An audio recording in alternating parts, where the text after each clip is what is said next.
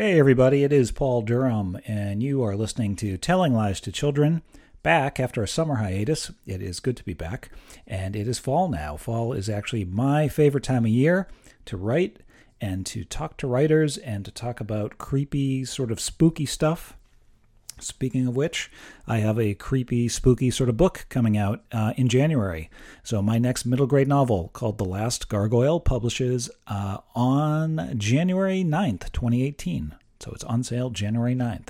And you can pre-order that book now at the websites of any of your favorite online retailers. You can also order it at your favorite independent bookstores, wherever they may be. And if you would like to pre-order a signed and personalized copy, you can do that as well through my personally favorite local independent bookseller. That is Water Street Bookstore, right in my hometown of Exeter, New Hampshire. So you can search for them online. There are links all over my website where you can find Water Street Bookstore. Call them, go to the website, and you can order a signed and personalized copy, and they will ship that out to you as soon as the books are on sale. If you can't wait that long, I'm actually giving away some advanced reader copies as well this fall. So I have a little contest going now, and it is basically sculpt your own Last Gargoyle. You'll see on my website I have some examples, but if you want to get creative, I'd love to see your images posted on social media of your sculptures of Last Gargoyles. You can use clay or Play-Doh or sand or, I don't know, pudding, whatever else you might sculpt in. Post those online. Make sure you tag me at Paul Durham Books. Put a hashtag Last Gargoyle, and also tag Random House Kids so that I can find you. And I'll pick 2 or 3 of those, the 2 or 3 best ones, and I will ship to you signed advanced reader copies. Those are before the actual hardcover is even published. These are advanced copies. If you win, I will send one directly to you. So that's a little contest. Should be fun for this fall. If you're interested, if you want to get creative, want to sculpt a cool looking gargoyle, this is a great opportunity to do it. So that's Last Gargoyle news. On the podcast today, I have another really cool author. Her name is Erin Petty, and she's the author of The Peculiar Haunting of Thelma B., another really kind of creepy, mystery, fun sort of book. I had a great time talking with Erin. We talked about Halloween, talked about writing, talked about chicken coops, a topic that's dear to my heart. And also, you should know that Erin actually will be having a Halloween party at Winthrop Book Depot in Winthrop, Massachusetts. That's going to be on October 28th. So check that out. I'll put a link in the show notes so you can find out more about that. And otherwise, thanks for joining me. Right after the intro, you can pick it up with me and Erin on Telling Lies to Children. Thanks for joining us. Shh. Are the kids gone? Good. It's time for Telling Lies to Children with me, your host, Paul Durham. This is a first-of-its-kind podcast, one hosted by a children's author, that's me again, but intended for adults who live and breathe children's literature. That's you.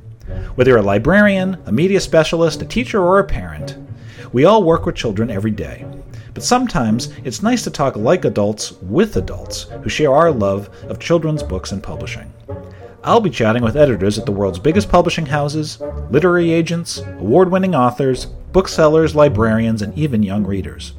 Join me and my guests as we give you a candid, behind-the-scenes look at children's publishing, the business of telling lies to children. But only the best kinds of lies, of course. Welcome, and I hope you enjoy the show.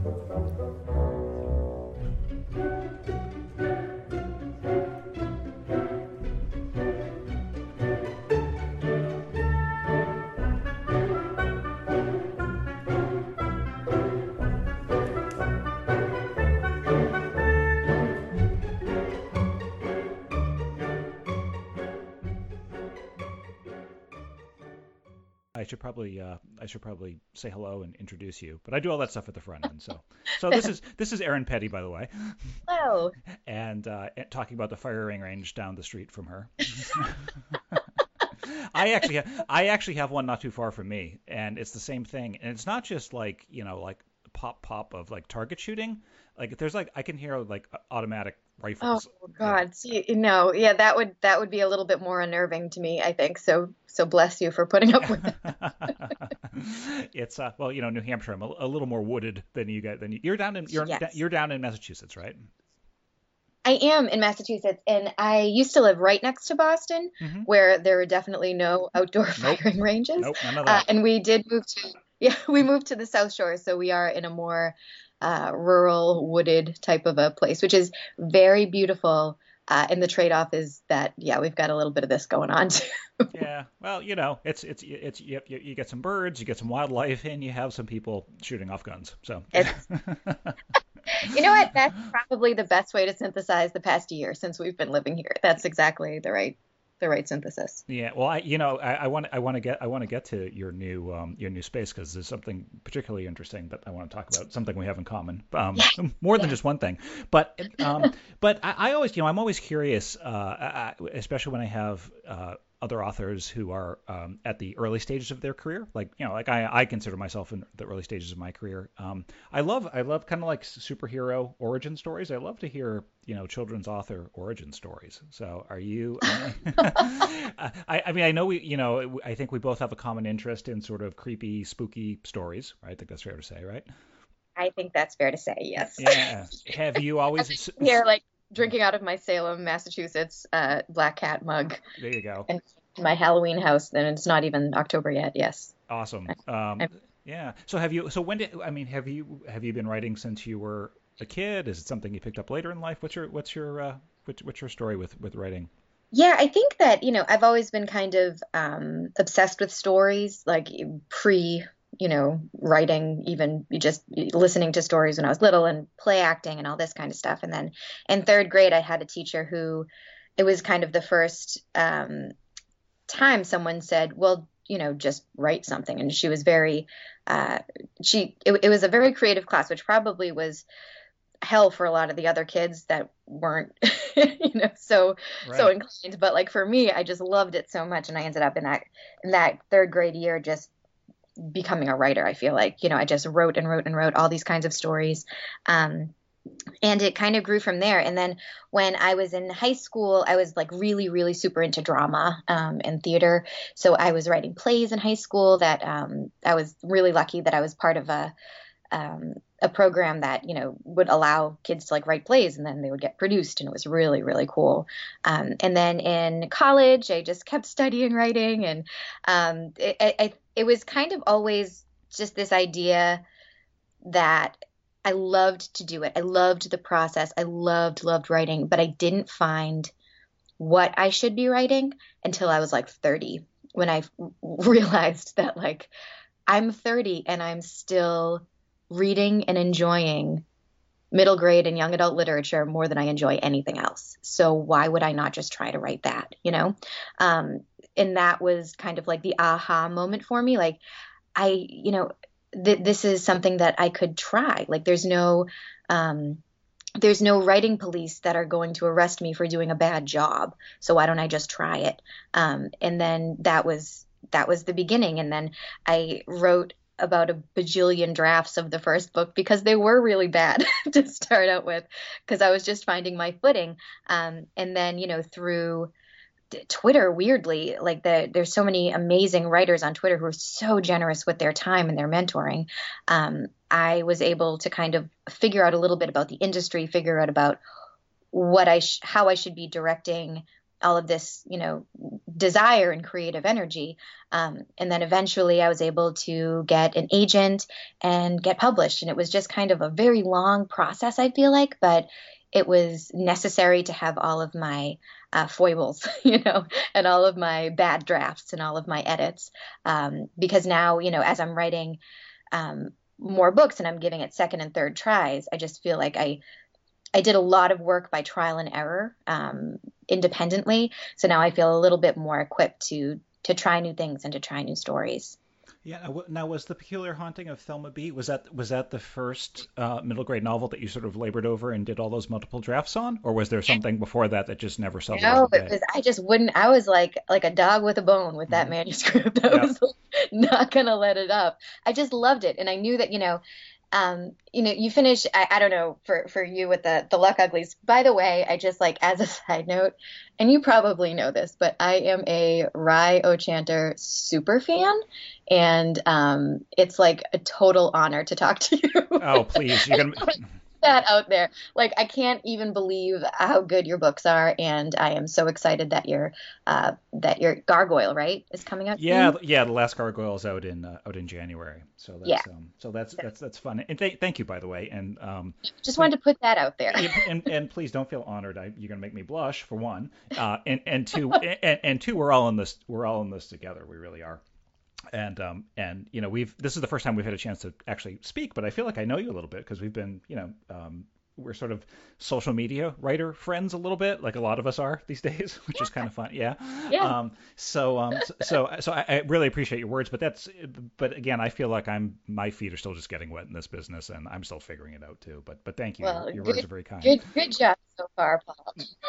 So Thank you. I was just, in saying that, like, I loved my book. I was, reading, like just because I count, your work among, some of the best middle grade that I've read.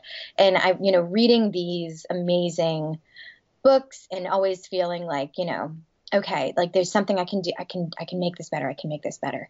And I know a lot of people do trunk their first attempts, but there was like something inside it. I'm like, man, I don't want to trunk it. I want to keep working on it.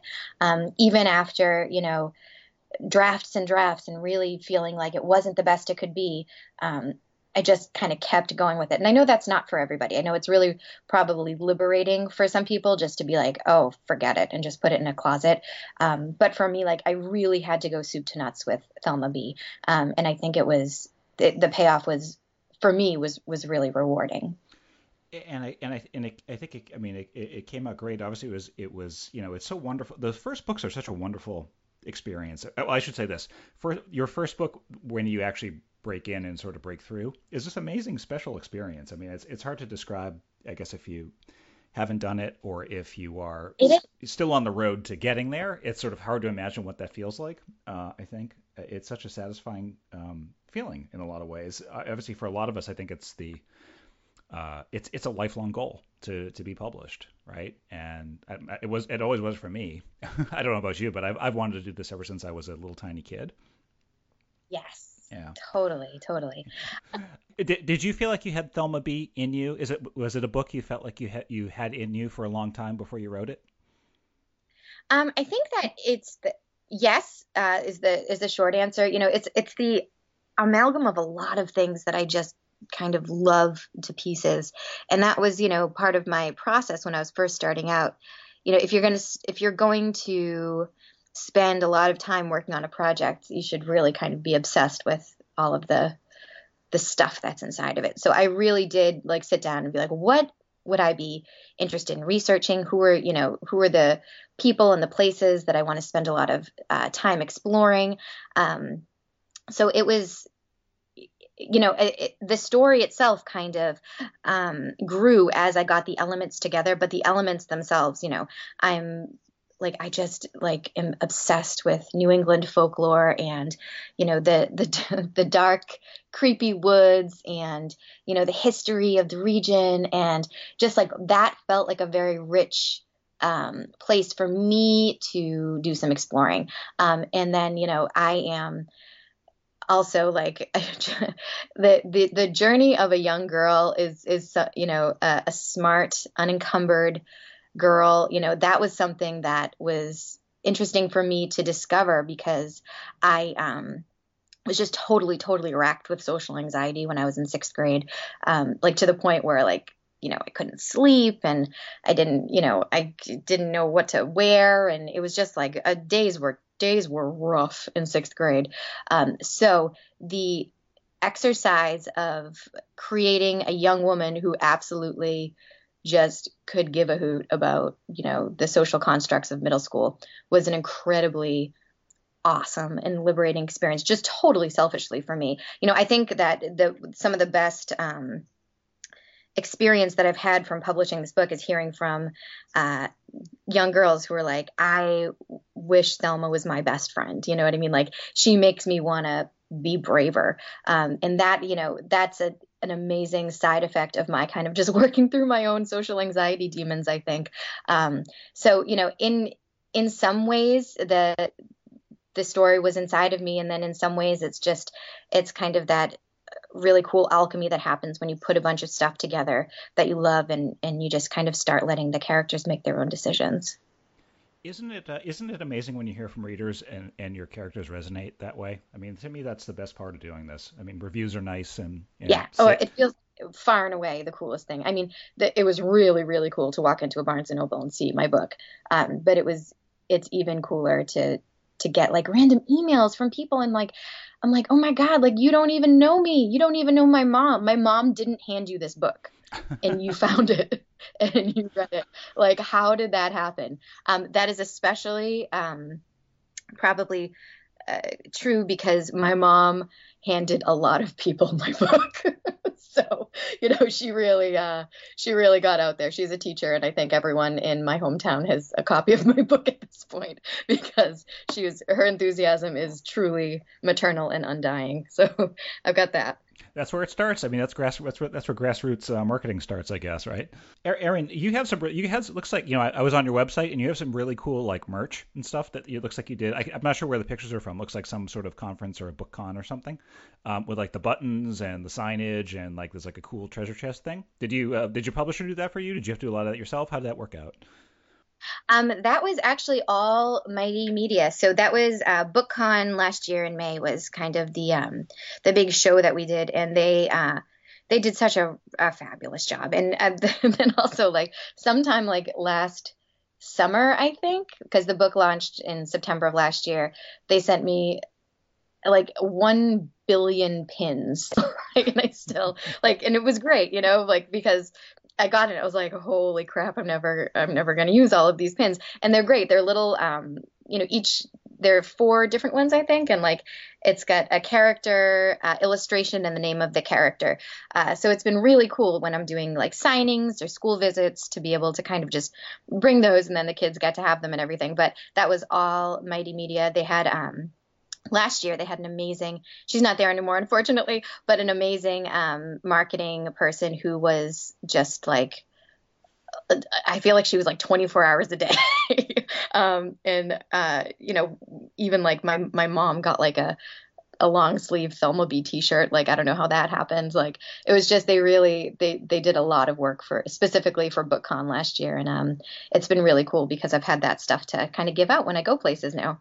Yeah, no, it's awesome to have. I mean, because everybody loves, especially kids. I mean, they love to take something away from it. So, it's from a school visit or something like that. And yeah, but I mean, bookmarks are nice. We all have those. But yeah, the pins looked really cool. The buttons are what. Yeah, you sort of pin them on. Those are great little things to kind of hand out and put a smile on a kid's face.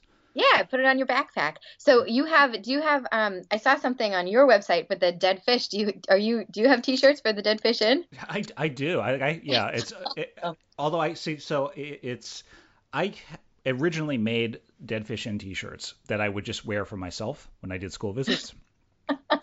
and all the kids, like a lot of people would be like, "Hey, where can we buy one? Can I get one of those?" And for a while, I was like, all right, yeah, just let me know. I'll order it for you. Like, basically I would be like the middleman, like, and I didn't even like make a profit on them. I was just like, this is how much it cost me to get it made. Give me your address and stuff. I'll have it shipped to you.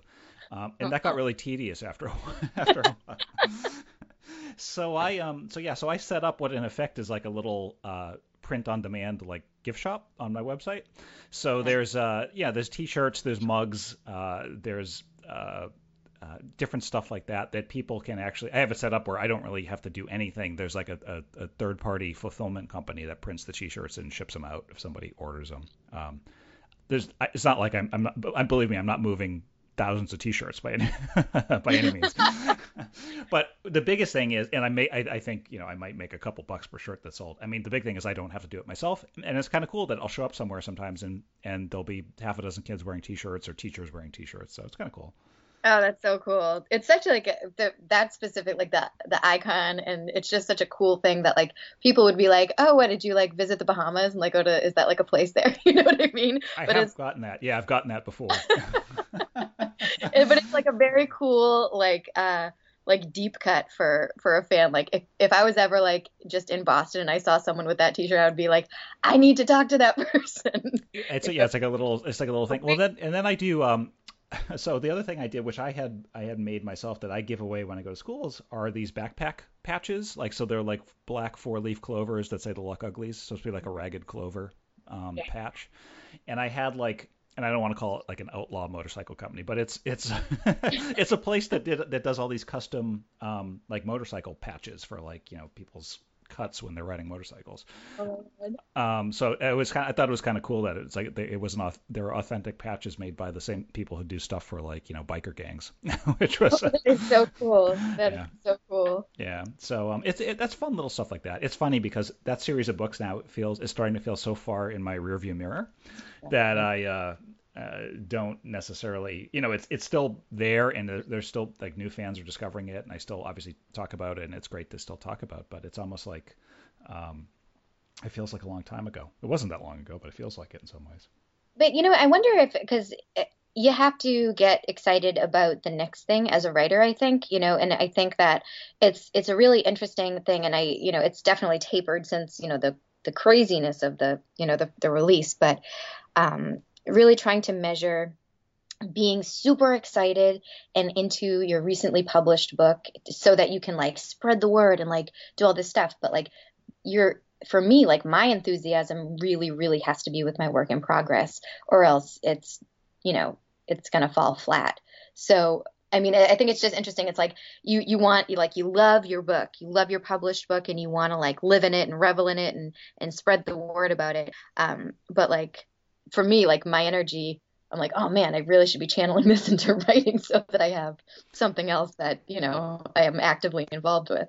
Yeah, it's kind of hard. It's like, and then when you have like a new one, so I have the new book coming out in January, but I'm trying to finish the one that's supposed to come out the year after that. So I'm supposed to be ramping up promotions for The Last Gargoyle, but I'm really writing. So it's like I'm sort of like, yeah, I got to get my head in this other book I got to write and finish. So it is. I know what you mean. Your head needs to be in that creative space almost without you need to wrestle around in your own head without the distractions of the other stuff.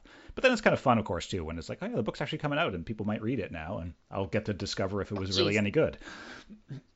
Right? Can I, is it a secret what the newest new book is? No, it's not a secret. The title will change because that's what publishers do. They change their titles. It's called the working title is Nefarious and Sons, which obviously would be a problem because nobody knows what nefarious means under the age of whatever. But the idea is it is. Well, I guess that's not a secret. I don't care if it's a secret. I don't care if anybody knows. It's set in the most the fictitious town of Whispering Hole, which is the most haunted town in New England in my little world. Yeah. And it's about a girl who discovers that her father, who has taken over her grandfather's old law practice, they're actually a long line of lawyers who specialize in blood oaths.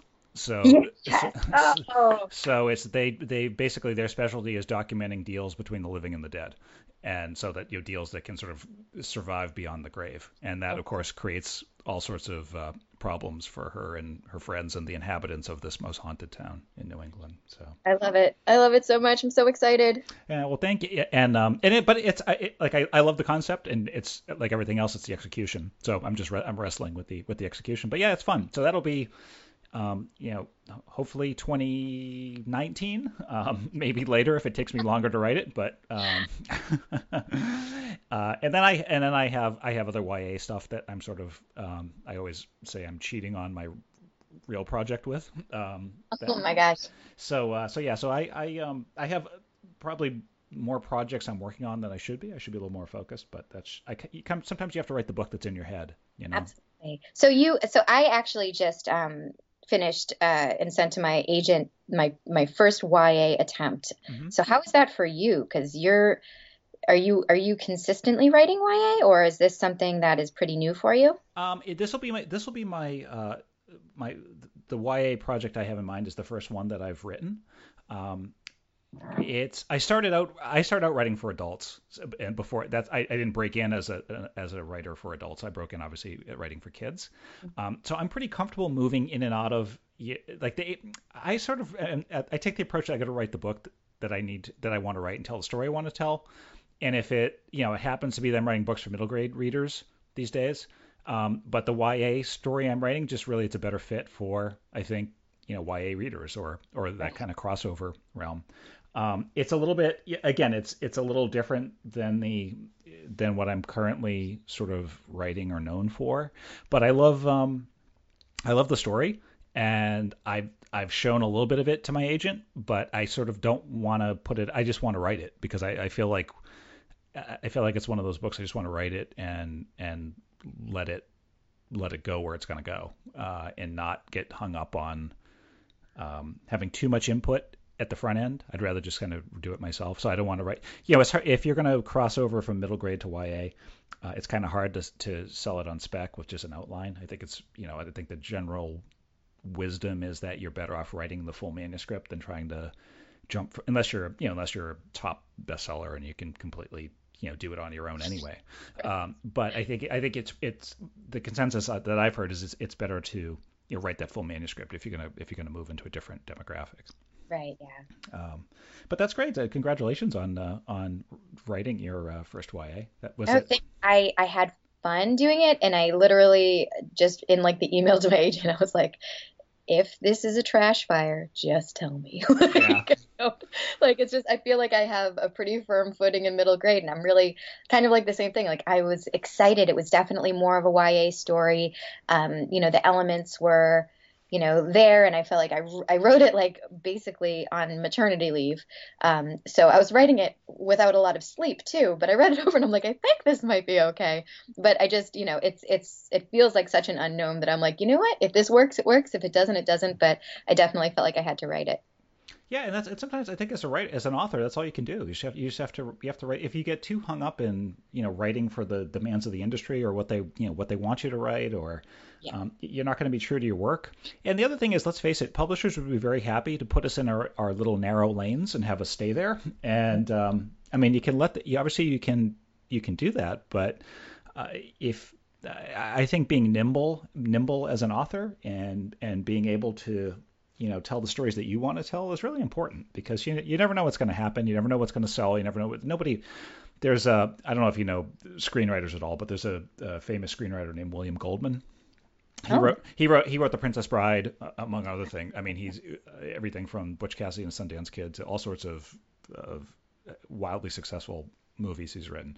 But his big line was, in Hollywood, everybody acts like they know something, but nobody knows anything. No one knows what's going to sell. Nobody knows what's going to take off or be successful. And I think that's true in a lot of ways. I think it's true in publishing. Nobody really knows. I mean, I think it's like that was brought home to me after, and I know you have two. Do you have two girls? I do. I have two daughters. Yep. How old are they? They are 13 and 9. Oh, that's awesome. That's cool. They're so you're age, for the night. That's good. But I think after I had my first kid, it was like, oh wow, like I'm doing this, and I think I'm doing a pretty good job, and I have no idea what I'm doing. And it was like this kind of aha moment, and I'm like, whoa, nobody knows what they're doing. Like everyone is just taking their best guesses at everything. And it's like, so what is there to be afraid about anymore? Yeah. If we're all just faking it till we make it, then like, geez, all right, let's go. Let's do this thing. Yeah. You're either clueless or you're an expert. You become an expert. You do it once and then you're an expert. So that's kind of how that's just kind of how it goes, especially with kids. I mean, once you get a couple under your belt, I mean, then of course every kid has their own surprises and challenges and wonderful things about them and everything else. But we all just figure it out as we go. Yeah. Yeah. And like, no, it's just as well as someone else because like it's so wildly unpredictable that whatever you do is just it's going to work. You're going to make it work. Yeah. I feel like there are a lot of parallels in between just like chasing, creative and career goals and just trying to, keep kids alive at the same time. Like there's a lot of inspiration that comes from both things, I think. And it makes you prioritize. Now that you have little ones, and how old is your oldest one, by the way? She's 4.5. Okay, so you have 4.5, and then your newest is very young, right? Is she under a year? She's 5 months old. 5 months. So Okay. Yeah. she's very. Congratulations, by the way. Oh, thank you. Yeah. You've had a very busy year. And it's so funny because I feel like because we just had the 1 year anniversary of Thelma B publishing, and I'm like, oh my God, like I haven't done anything. And then I was like, wait, I had a baby. Right. That counts. It counts as something. It does. Like Yes. I just have to kind of put that in, That's a put that in priority. that's a major accomplishment. Major accomplishment. So now that you have, and of course your kids are too young to read, unless, well, that's maybe not so true. You might have your 4.5-year-old might be rocking it out now, when are you looking forward to when you can actually read your work to them, and has having kids, has that started to change the stories that sort of come to you, and sort of the stuff that percolates when you're being creative? It's funny because I have never ever like thought about picture books like just as and it just never seemed like something that I wanted to do. And then like with my oldest child, because we read like a million books every single day. Yep. Bedtime takes at least like 2 hours. It's pretty intense. But I'm like, oh man, she's so like my daughter is so funny. And I think probably a lot of people think that their kids are like special in different ways. And I know every child is special. I have to tell you, I worked in comedy for like over 10 years. My daughter is the funniest person I have ever met in my whole life. Like her sense of humor is so weird and so she's got this just great way about her that I feel like, man, I really want to write her picture books. Like I really want to like do things that would make her laugh really hard because I know her weird little developmental sense of humor and like what would work. So in that way, I feel like and I haven't really been able to do that because that's something I am scared about because I feel like there's probably a magic formula to picture books and I'm so unfamiliar with that world, besides just reading, I've never written one, but like that is something that I feel very acutely like I want to make some space to write a picture book at some time because I know what would make my kid laugh really hard. But as far as the middle grade stuff, I think that for my oldest, it's really too young. Obviously, she's 5 months old. But with my oldest, my 4.5-year-old, she's going to love it. She loves Halloween. Her favorite movie is The Nightmare Before Christmas. She's like, she's really into it. So she would really like that. She thinks that like what I do for a living is I write Halloween books. So it's like the way in which I've been able to explain it to her. So that's going to be really fun. When we went to, they send ARCs to the house before. And like I saw, before the book was published and I saw the hardcover before it was like in stores. And so it was around the house. And when we went to Barnes and Noble for the first time and like it was there, she took it off the shelf and she gave it to me. She's like, Mama, they took your book. Like, I don't know why they have your stuff like here. Like this belongs to you. You should have this. I'm Right. like, oh no, it's a book. This is good. Like it's so that other people can have it. And it was like very funny to like go through that, that cognitive path. Like, oh yeah, this like totally doesn't make sense to her right now. Well, But and you can teach her to when she does see your books in Barnes and Noble to turn them, make sure she turns them face out and puts it back on the shelf that way, right? I can put that sense of I purpose to good use. I definitely have like cousins and friends that have like sent me pictures of like doing that. And I'm like, thank you for doing that, but don't cover up anyone else's book. Right. Like, Whatever. Everyone's doing it. It's a dog eat dog world out there.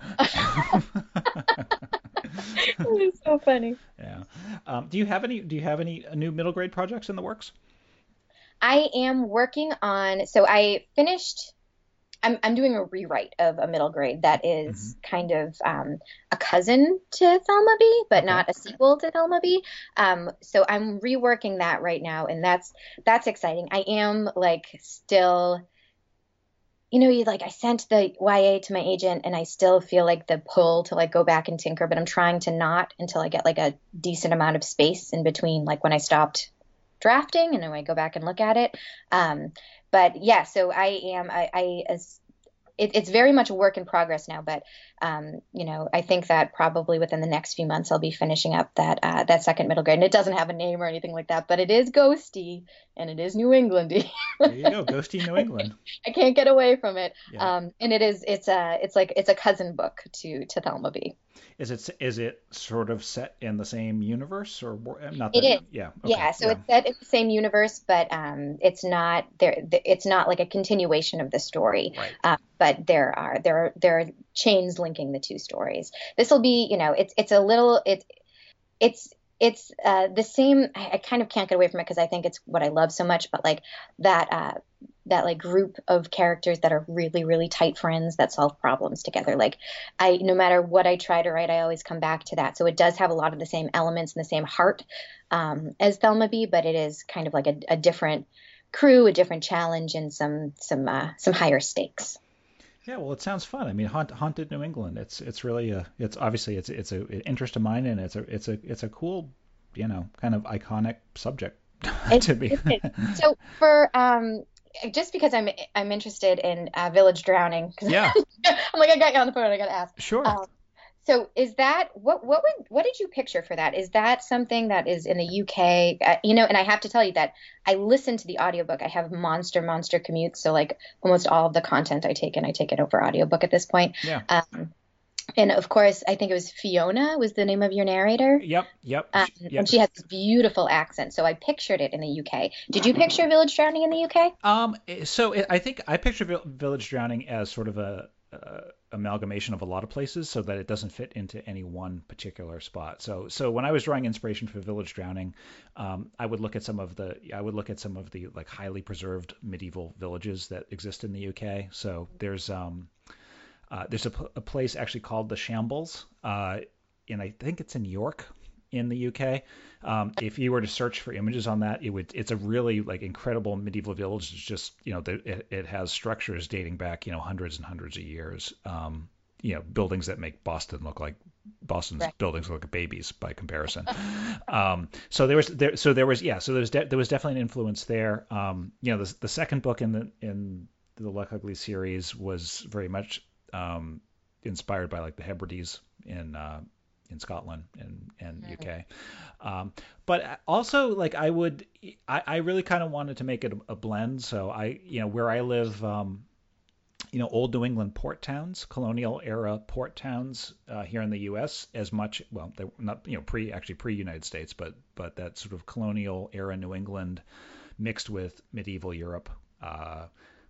That sort of was the inspiration for it. But Village Drowning, it was intended all along to sort of evoke wherever it is you're from. So it's kind of cool because I have readers in the UK who are like, yeah, this seems just like wherever here, and I've had readers from New England be like, yeah, it reminds me of Portsmouth or Portland or stuff like. And that was kind of my goal, was that it could be a little bit familiar for readers kind of wherever they were. Awesome.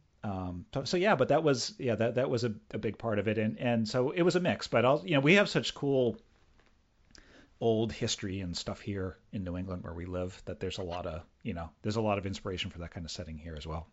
Totally.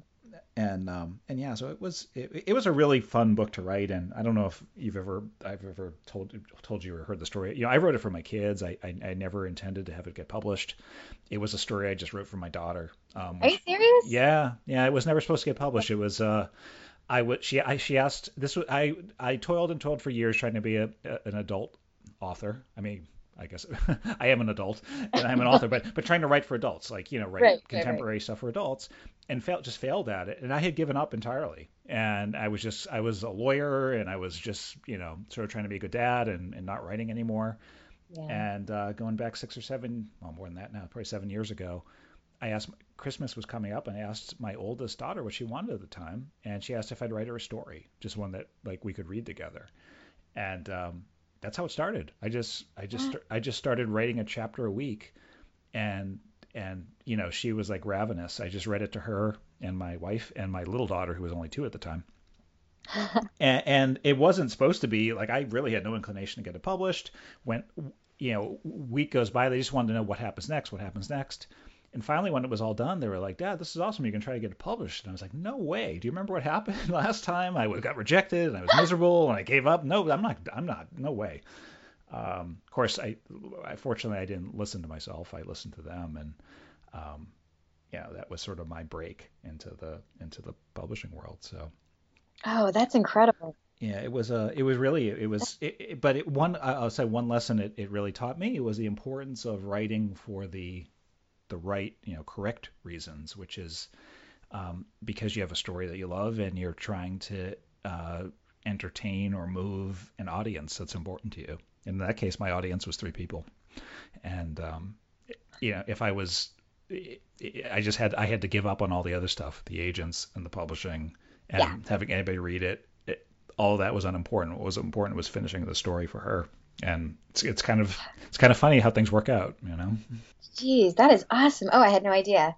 It's very who is was it Dick? I should know this. Is it Dickens that did the chapter by chapter in the newspapers every week? I'm not sure. He might have. That was. I mean, I think that was pretty common to have like serialized, stories in Yeah. newspapers back then. So But I mean, what a cool way to drive it forward. yeah. Well, I don't know how you write, Aaron, but I'm sort of I still am a little bit. I've gotten better at it now, but I used to be so uh, like a perfectionist to like a fault where I would polish, 4 or 5 chapters, but never really move the story forward. And this for me, this was a great way to just keep the ball rolling and just focus on just make the story move and keep it going, and actually get something done and finished. So that's what it really helped me with was having that demanding audience that wanted to know what happens next. That's great. Yeah, yeah. So one thing I want to ask you about before I let you go, because I could probably talk to you for 2 hours, and I know you have other things you need to do. How so you have we started this talking about your sort of new rural setting that you live in. Yes. Yeah. There's a chicken coop somewhere on your property. There is a chicken coop. And it was a nice. You showed me like I think a really quick picture. It looked like it was a good size one. It was a nice one. It is. So and this is something that when we moved here and I saw that chicken coop, I did think, I was like, Paul Durham has a writing coop. I'm sitting in So it right now, actually. yeah, it like popped into my head and I was like, I'm gonna play this cool. And I'm like not gonna go hard asking for a writing coop right away. But it's just, I'm just looking at this little structure and it looks pretty cool. So as time has gone by, we have had the second child. And if I did put the video on for Skype right now, you would see that I am in my bedroom, crowded in with a desk and a drawer. And it's like we don't have any space to work. And we both work from home sometimes too. So it's not just this selfish No. thing that mom's got in her brain, but it would really be great for the whole family if we had this great writing space outside. So we are in the process of kind of figuring out what goes into this, what the schedule could be, because I think it would be awesome. I mean, like you must just love that, having that space, because it's like outside of your house, but not too far outside of your house. Yeah, You can kind of make it what you want, right?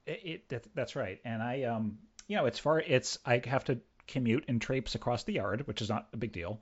But it's sort of set back in the trees. I can, I'm still close enough to the house I can run back and forth. The only thing I don't have on here is plumbing, right? I mean, other than that, though, I have my heat out here, insulated. I have electricity. The wireless reaches from the house. One thing I would recommend to you, the one thing that I wish I had done is that when we ran the electricity out underground, I wish I had thrown like a Ethernet, like hardwired internet out here, uh, Yeah, because the totally. wireless can be spotty. That's probably why I'm breaking up on on the Skype call with you. So So I this, mean, it would be really, that would definitely be what we have to do, because so my husband, it would be his workspace too, mhm. and he is he's like a software engineer, Yeah, so he so he's needs, gonna be like 100%. So if we did it, it would probably be like super hardwired, like, and I think that we're just like looking at like different contractors coming in, and some contractors are like, oh, this is awesome, like yes, I want to do this, and some contractors are like, you guys are crazy. You'd have to tear this down and like rebuild the whole thing. So we're like, okay, we want to do it the right way. yeah. So we might be, because my whole thing is like, I'm like, let's just do it. But I think that we probably are going to have to like get a bunch of contractors to come through and then like go with the most conscientious one, even if it's not the most cheap one, Right. unfortunately. Right. Well, the guy who did mine is the guy who he builds houses, and he was so he was, and he did stuff around our house, and he buttoned this thing up like it was like a house. The way he insulated it and put everything inside, because it was just a basic. I mean, it was nicely done. It wasn't like something you would buy off of a big box store lot somewhere. Right. I think the people who owned the house before us actually built it themselves, but it wasn't insulated. I mean, there was no, it wasn't, it was a big, it was more like an 8 by 12 foot shed is all it was. I mean, there wasn't, it wasn't anything. It Yeah, was, that's yeah, that. yeah. If you have a contractor who's used to building anything structurally, I mean, I would imagine to be able to do it. The big thing is the insulation so you're not freezing in the winter. Summer, and then you can also, if you insulate it and if you can pop in a window unit for those real oppressive days, because that's the other thing that can be challenging, like in August or July. If you have like a 90-degree day, it can get pretty humid, at least in my space. Now, and I also don't get direct sun beating down on it because there's a lot of tree cover overhead. But it's not. Yeah. Yeah, but for me, my favorite time to be out here is fall through spring, just because I love it, and the winter is awesome. I love it when it's January and it's frigid outside and there's 2 feet of snow on the ground, and I have my heater going and it's about 90 degrees in here, and I'm in a t-shirt, so that's my favorite time to write, and it's also so peaceful because there's nobody around, there's no landscapers in the neighbors' yards or anything. It's just really fun. Oh, that's so cool. So do it, Aaron. Yes. Do So it. Go do I it. will keep you updated. I will keep you updated. It's I think what we are aiming for is the spring. So that we can like plan it out really carefully, get in the spring. And then of course, my husband and daughter also want to get Oh, chickens. yeah. And I'm Well, like, oh God. But we do have like excellent. Excellent stuff. Well, do you have any, because as if you don't have enough going on with the new babies and new houses and everything else. Do you have any events or anything exciting coming up for the fall as far as not book-wise? not put and I think so the question broke up a little bit, but I think I got the gist. Yeah. So not at the moment. I think that we are, we in the spring, which was kind of like crazy timing because I was like super duper pregnant. But there's an amazing cohort of middle grade writers that are around my region. And we have kind of been we just finished a big library tour, which was really, really cool because we got to kind of go to everybody's hometown and do a panel, and Buttonwood Books. So if you are in the Massachusetts area, a big plug for Buttonwood Books because they're amazing. And they came to all of our events, and supported it with book sales. They're in Cohasset, Massachusetts, and they're absolutely fabulous. So we just kind of came off that, and then I had the baby, and now I'm thinking about like, okay, now it's time to to get back out there. So I'm excited to plan some things, hopefully with the same group in the fall, and I'll keep posted on social media about that.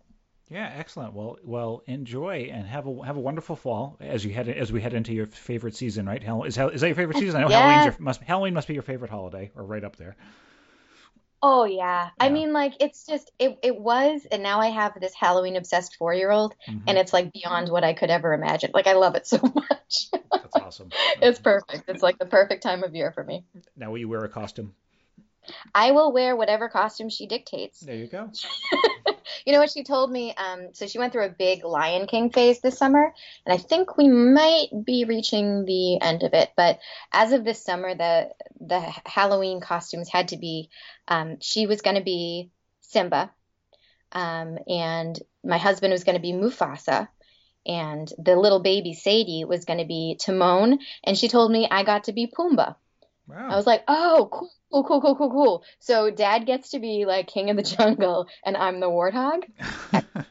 Very, very cool. As of now, I think that might be what's That's happening. what's happening. All right. There you But go. there's the phases go pretty quickly. So if I ask her today what we're going to be, it might be different than what it was last week. Yeah, it changes all the time. Yeah. Well, Oh, totally. Yeah. yeah. Well, Erin, you have a very happy Halloween. Have a wonderful fall, and Oh, you too. yeah, and keep me posted what's going on. Let's keep in touch because you're a lot of. This was a lot of fun. Like I said, I could have you. I could keep going all day, but I will not do that to you. I won't subject you to Well, it. this has been super fun. Thank you so much for having me on the podcast. And I am going to be waiting with bated breath for January for your Well, next release. I'm very well, excited. thanks so much, Erin. I will catch up with you soon. That's it for today's episode. Thanks for listening, everybody. As always, Telling Lies to Children was brought to you by, well, nobody. Just me and my guests. One of the nice things about being completely unknown in the vast world of podcasting is that you don't have to listen to me read 10 minutes worth of ads at the beginning and end of every episode. But I hope you'll check out my website, pauldurhambooks.com.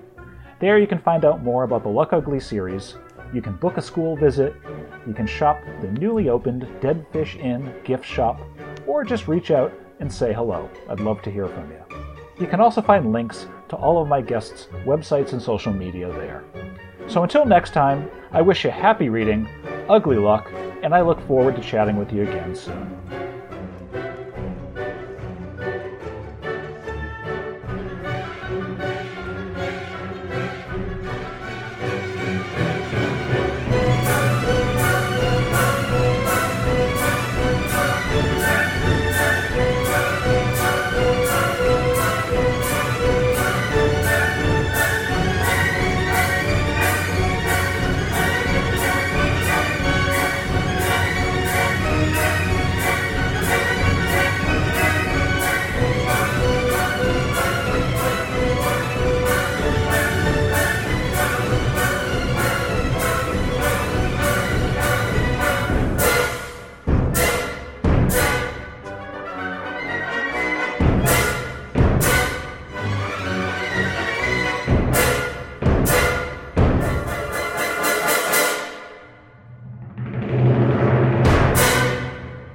Well, I bet that woke you up.